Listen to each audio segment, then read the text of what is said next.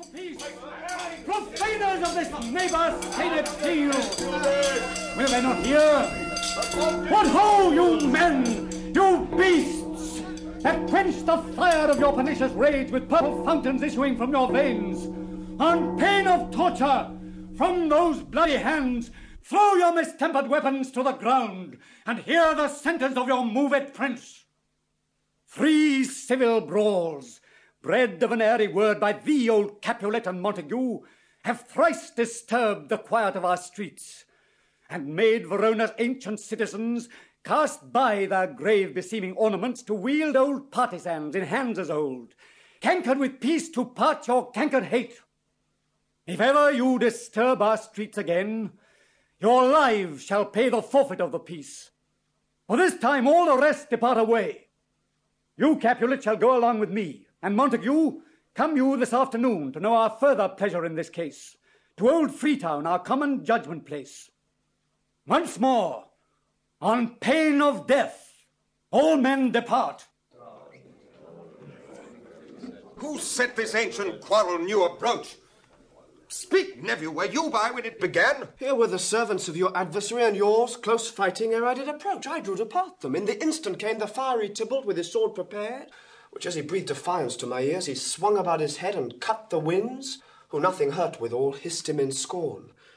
While we were interchanging thrusts and blows, came more, and fought on part and part, till the prince came, who parted either part. Oh, where is Romeo? Saw you him today? Right glad I am he was not at this fray. Madam, an hour before the worshipped sun peered forth the golden window of the east, a troubled mind drave me to walk abroad, where, underneath the grove of sycamore that westward rooteth from this city's side, so early walking did I see your son. Towards him I made, but he was ware of me, and stole into the covert of the wood. I, measuring his affections by my own, which then most sought where most might not be found, being one too many by my weary self, pursued my humour, not pursuing his, and gladly shunned, who gladly fled from me. Many a morning hath he there been seen, with tears augmenting the fresh morning's dew, adding to clouds more clouds with his deep sighs. But all so soon as the all-cheering sun should, in the farthest east, begin to draw the shady curtains from Aurora's bed, away from light steals home my heavy son, and private in his chamber pens himself, shuts up his windows, locks fair daylight out, and makes himself an artificial night. Black and portentous must this humour prove, unless good counsel may the cause remove. My noble uncle, do you know the cause? I neither know it, nor can learn of him. Have you importuned him by any means? Both by myself and many other friends.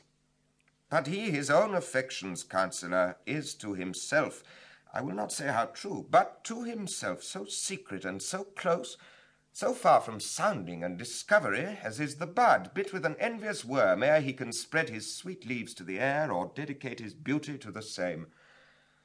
Could we but learn from whence his sorrows grow, we would as willingly give cure as know. See, where he comes, so please you step aside. I'll know his grievance, or be much denied. I would thou wert so happy by thy stay to hear true shrift. Amen. Come, madam, let's away. Good morrow, cousin. Is the day so young? But new struck 9. Ay me, sad hours seem long. Was that my father that went hence so fast? It was. What sadness lengthens Romeo's hours? Not having that which having makes them short. In love. Oh, out.